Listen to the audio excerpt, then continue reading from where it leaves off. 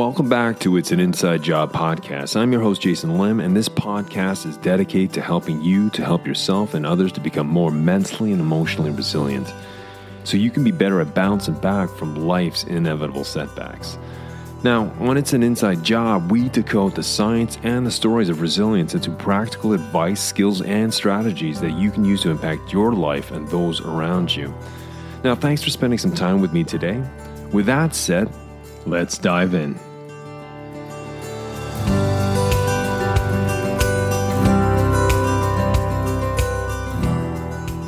Well, welcome back. In this week's episode, I want to explore the cognitive skill of expressive writing, sometimes known as journaling. But for the sake of argument, I'm just going to refer to it as expressive writing.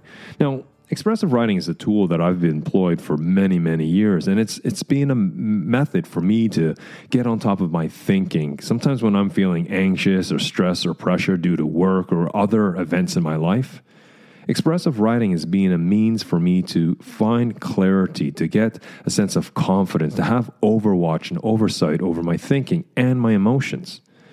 And I think this is a very important tool. It doesn't take a lot of effort, but it's something that's easily accessible to anyone, everywhere. You know, we've all experienced finding ourselves stumbling into a situation racked with uncertainty, with the unknowns, with question marks popping out of the air. You know, perhaps it's an unknown charge on a credit card statement. Maybe it's a call in the middle of the day from our kid's school or kindergarten, and we're thinking, oh no, what's this? You know, at 1 p.m. on a Wednesday afternoon. Perhaps we're just getting off a plane for a business trip, and we're searching our pockets for our passport, and we can't seem to find it. We check the computer bag, and it's not there. Any number of these kind of situations can create a cascade of unhelpful thinking, unproductive thinking. And unfortunately, these feelings of dread and anxiety are commonly the result of a chain of unhelpful thoughts. You know, these situations, they exemplify how the mind directly influences the body, but also how the body influences the mind. You can't separate. When we think about a thought is akin to pushing a button that triggers a cascading series of psychological and physiological responses within us. And these electrical and chemical signalings result in a number of things: reactive emotions, physical reactions like increased blood pressure, increased heart rates, maybe a warming in us. You know, they lead to behaviors, and they lead to more negative thinking, unproductive thoughts. We are not aware of the stream of thoughts swimming in our heads most of the time. And the thing is, when we are in stressful situations, those external events that are happening to us, that's what occupies our attention, and we become oblivious to the internal chaotic narrative we tell ourselves. We're completely oblivious to that. So as a result, a negative mindset settles over us, and we tend to accept every thought as truth. So instead of us critically questioning the validity of our thinking, of our thoughts, as we do if we were in a reflective, objective state of mind, well, instead we act reactively to those thoughts. We take those thoughts as truth, as directions, and we act and react based on those thinking or that thinking. Our evolutionary wiring has equipped our brains to be constantly vigilant for potential dangers. Now, this in-baked 24/7, 24 hours a day, 7 days a week security system does not require any conscious effort. It doesn't require any energy from us, no effort at all. Instead, it is continually humming along in the background, monitoring our surroundings for threats. I mean, it's constantly monitoring for dangers and hazards and problems. And as a result, nature has equipped our brains with a negativity bias filter. Now, this is the tendency to give more importance to negative experiences rather than positive or neutral experience. So if we take an evolutionary perspective for a moment, the negativity bias is the default response to keep us alive, to thrive, to survive. Now, this tendency is neither good nor bad. It just is. It's just part of our inner working. And it is simply part of our hardwiring to avoid any potential hazards in life-threatening situations.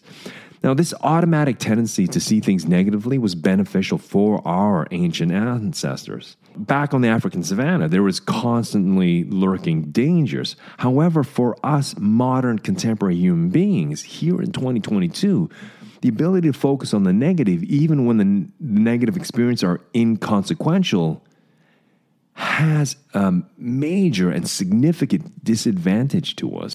This tendency to prioritize spotting the negative is also problematic because the mind does not limit that negativity bias only to the world outside of us, to external to us. It frequently plays a huge and dominant role in our internal world as well.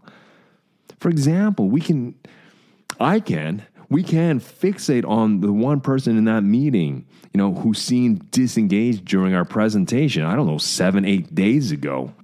Or perhaps we fixate on that one thing a friend said to us that we interpret as a slight or as obnoxious, and in an otherwise brilliant and fun evening with friends.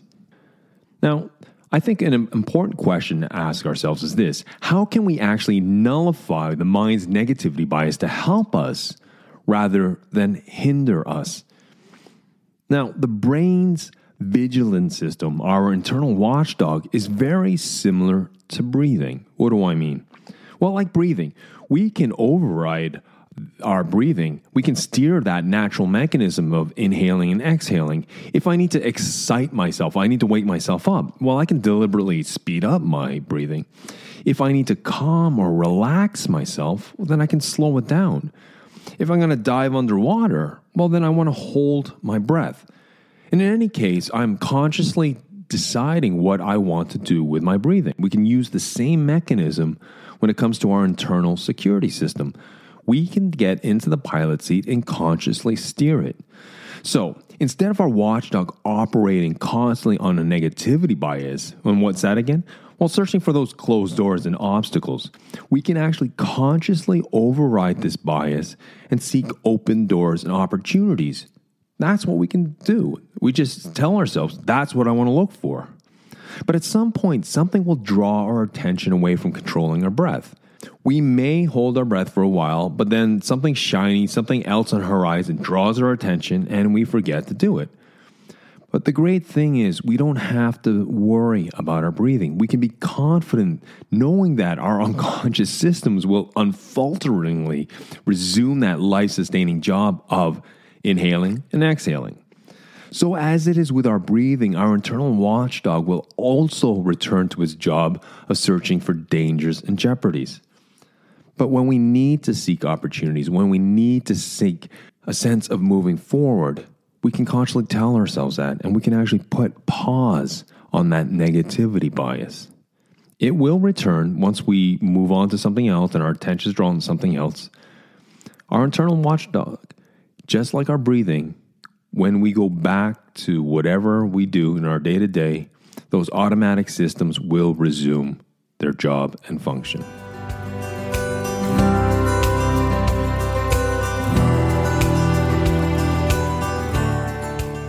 After eating dinner, I sometimes find myself rinsing my plate and washing the food waste into the sink instead of taking a couple of extra moments to sweep it into the food recycling bin. Now, what's going through my head? Well, I tell myself that the tiny amount of waste will get swept away down the pipes and away into the drains and bye-bye. Then the next day, I'm shocked that the water is so slow to drain out of the kitchen sink. So the only one to blame for those clogged pipes is me. Clogged pipes are comparable to unprocessed emotions. Let's say a couple of months ago, we had an awful experience that left us shaken and unnerved. In the present, in the here and now, just thinking about that past experience leaves us feeling, what? Anxious. Because it awakens all the associated thoughts and feelings connected to that event. And what can happen? For example, one thing that can happen, we can get angry and tell ourselves, grow up and get over it. The situation's over and it's behind us. Forget about it already. Just leave it alone. Well, the problem is the brain is not wired to simply forget about a painful experience. It holds on to that memory as a way to protect us from similar situations that could occur again in the future. Now, unless we deal with the thoughts and emotions connected with that painful event, those unprocessed thoughts and emotions linger. They become the detritus, the little food particles that actually clog up our mental piping. Now, there are two effective ways of unclogging our mental pipes. The first is to actually talk to someone about our problems. This may be a trusted friend, someone, a close colleague. Perhaps it's someone outside our circle, perhaps a professional such as a coach or a sparring partner, a therapist or a psychologist. But unfortunately, there are going to be times when we have actually no one to turn to just because of circumstance, or we just don't want to talk to someone about what is troubling us. So this is when we can use the second option. The second option is to write out our thoughts and emotions on paper or to type them out on a screen. Because the very act of translating abstract thoughts and emotions into tangible, concrete words is actually where the cathartic process lies. Now, I'm going to take a moment and take a reductionist approach to explain emotions. When we are fully awash in emotions like anxiety or dread or overwhelm, these emotions can feel all-consuming. It's almost like we've put on a pair of virtual reality goggles and we perceive reality internally and externally through the lens of that emotion. But we know that if and when we take off those goggles, our perception of reality will shift again. It will change. Well, this is the same thing with emotions. When the negative emotion passes, and that negative emotion again could be overwhelm or dread or what have you, it gets replaced by a more uplifting emotional state. And when the emotional state changes, well, that means we experience the world completely differently. So emotions are a chemical cocktail of hormones, neurotransmitters, and neuromodulators that swim through our bloodstream. So how we feel comes down to the recipe and the mixture of these chemicals.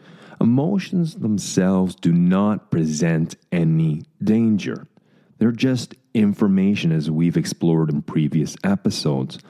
Although those emotions can make us think and feel that the danger is present and it is real.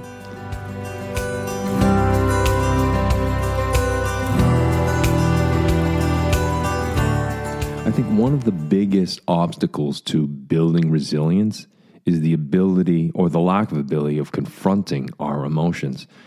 One of the major things that we know of in cognitive behavioral psychology or just the cognitive sciences, it is so important for us to process emotions. Now, back in the day, a lot of people, and we still do it, is we bury our emotions, we ignore it, we hide away. Now, that serves a purpose temporarily. In the short term, we can forget about it. We can focus on something else. But unless we deal with the underlying challenges that those emotions are bringing up, those emotions aren't going anywhere. They will just come back at a stronger velocity, at a stronger intensity. And then we push it again away. And then so you can see how this builds up. Processing emotions allows us to deal with uncomfortable situations. But once we deal with it, the emotions dissipate. They don't come back as strong. And so processing emotions through expressive writing is one of the best ways I know to build resilience. Now, why? What I'd like to do is talk a little about it, because we all know what overthinking and rumination, these negative thought spirals, do in our head. They create an internal chaos that has physiological and psychological implications. When we write things down, basically what we're doing is downloading our brains onto paper. And writing itself serves a number of purposes. One is that it allows us to slow things down in order for us to speed things up. We need to take the time to articulate those abstract thoughts and emotions into concrete, crystallized words. A lot of the times I will often encourage people to actually physically write in cursive rather than typing, because the physical act of writing means we have to actually take time to execute specific patterns and physical strokes of the pen or the pencil. To write the letters and the punctuation, it forces us to slow down our thinking. And that's what it does. And through that gearing down, it allows us to process a lot of our thoughts, and insights actually start popping up. Now, writing itself, the act of writing actually activates a specific area in the brain called the basal ganglia. Now, this is the part of the brain that is responsible for the fluency of our thinking, the fluency of our thoughts. Now, when we start out writing, it may seem very laborious at first, but think about it like you're starting out on a circle. It doesn't really matter what point on the circle you start. It's just to start. And then what you will find after a while, at first it'll begin like a trickle of words, but after a while, there comes this flow. Whether you start with emotions or thoughts, it doesn't matter. It's just to start somewhere. Start with the first thing you feel. Start with the first thought that comes to mind. And you will find, if you work through it, a sense of fluidity starts to come, and there is a fluidity of thought. And before you know it, the more we express ourselves through the written word, the better our perch is to understand what we couldn't before. Now, another advantage of writing is the idea of memory reconsolidation. What does that mean?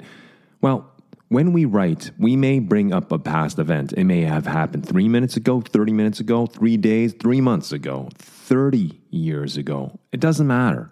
When we bring up an event in the here and now, we see it from the perspective of who we are now and the values that we stand for in the present moment.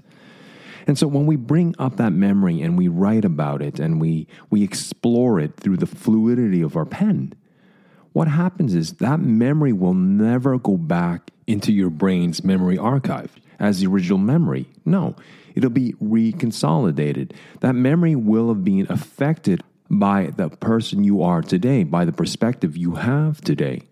So, for example, let's say something happened. You remember back in grade school, you're given a book report in front of the whole class, and you kind of stumbled, and something went wrong, and what you remember is just being put on the spot. All the kids were laughing and such, and that really affected you. And for the longest time, you thought, I'm never going to present. And so you forgot about that memory per se. But, 20 years later, you're in college or you're in your first job and you need to give a presentation. And all of a sudden, you recall this. Something triggers this memory. And you're thinking, I can't do this. But then you decide, you know what? I need to process this emotion. I need to process this situation. So that person who is 20 or 30 years older than that little child sitting in that classroom, he or she has now much more greater perspective. And so by processing the emotions, by writing it out, that memory does not go back as that 8 or 9-year-old. It will go back as that 25 or that 35 or that 45-year-old perspective.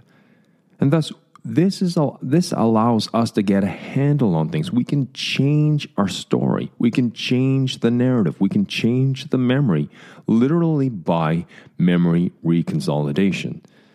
So the act of writing and processing old emotions, now we can get those emotions to help us. We can see those emotions as information and then ask ourselves, how do I take this information and how do I use it to my advantage?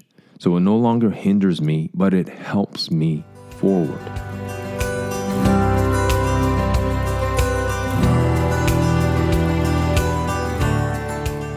Well, now I want to jump into the specific skill of expressive writing. What I want to do is to share what I do for myself and what I share with my clients and what seems to work the best. Now, again, there's no fixed rules for this. I want you to consider what I'm going to share with you in a few moments as just as guide rails to focus your writing. They're not must-dos. To see if expressive writing is something for you, I just want you to experiment for the next 3 days. So just choose 3 days in a row Now, on each of those days, I want you to set your timer on your smartphone for only 20 minutes.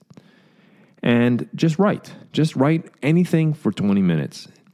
If the 20 minutes ends and you feel that you want to continue, well, then just set it for another 20 and then another 20. 20 minutes is more than enough. So when you do it, let go and explore your emotions and thoughts related to an issue. It could be a specific topic. It can be a situation. Now, it could be something about your past, something that happened that you regret or you don't like and you just want to deal with it. Maybe it's something in the here and now. Perhaps it's something that you have a little anxiety or worry or concern about the future. Now, the topic could be about a specific issue or a general feeling about something. Maybe it's about a specific personality trait that you identify, something that you want to work through. Perhaps it's a fear of conflict or a fear of change or a fear of failure. Perhaps it's a sense of overwhelm that sometimes pops up. Perhaps it's something that we spoke to in episode 3, one of those overthinking narratives of the imposter syndrome. Everyone has had some level of conflict, some type of conflict or stress in their lives. And we can also identify one of those and use that as a topic to write about. At the same time, you may want to write about the same general issues in all 3 days, or perhaps you want to take a different topic for each of the 3 days. It doesn't matter. Again, there's no fixed rules to this. Now, the thing is, what is important here is that all of your writing is to be completely confidential. You do not have to share it with anyone.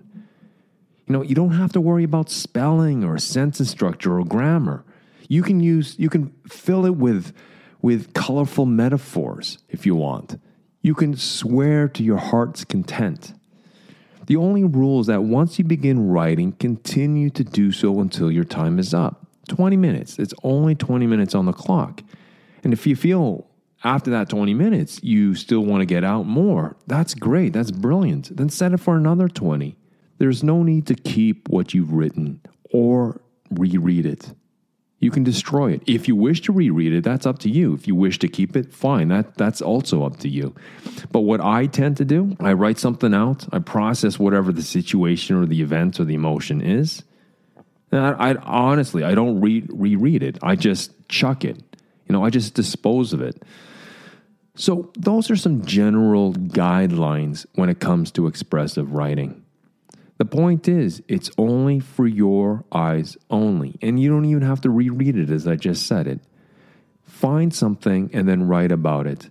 You don't have to have structure or form. You just let it flow.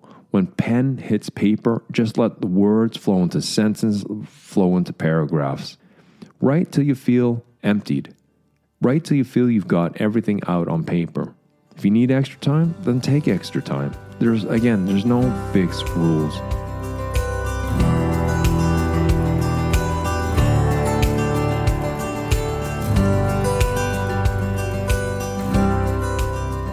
Well, as we bring this episode to a close, I just want to conclude with some final thoughts.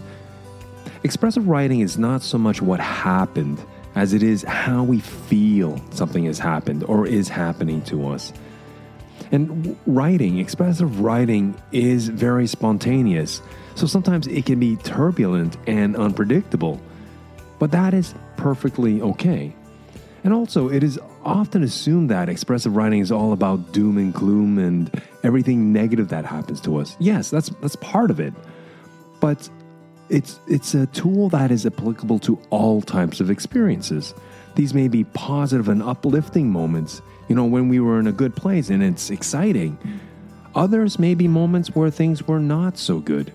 Expressive writing is a tool to help us adapt to situations, where we can learn from situations.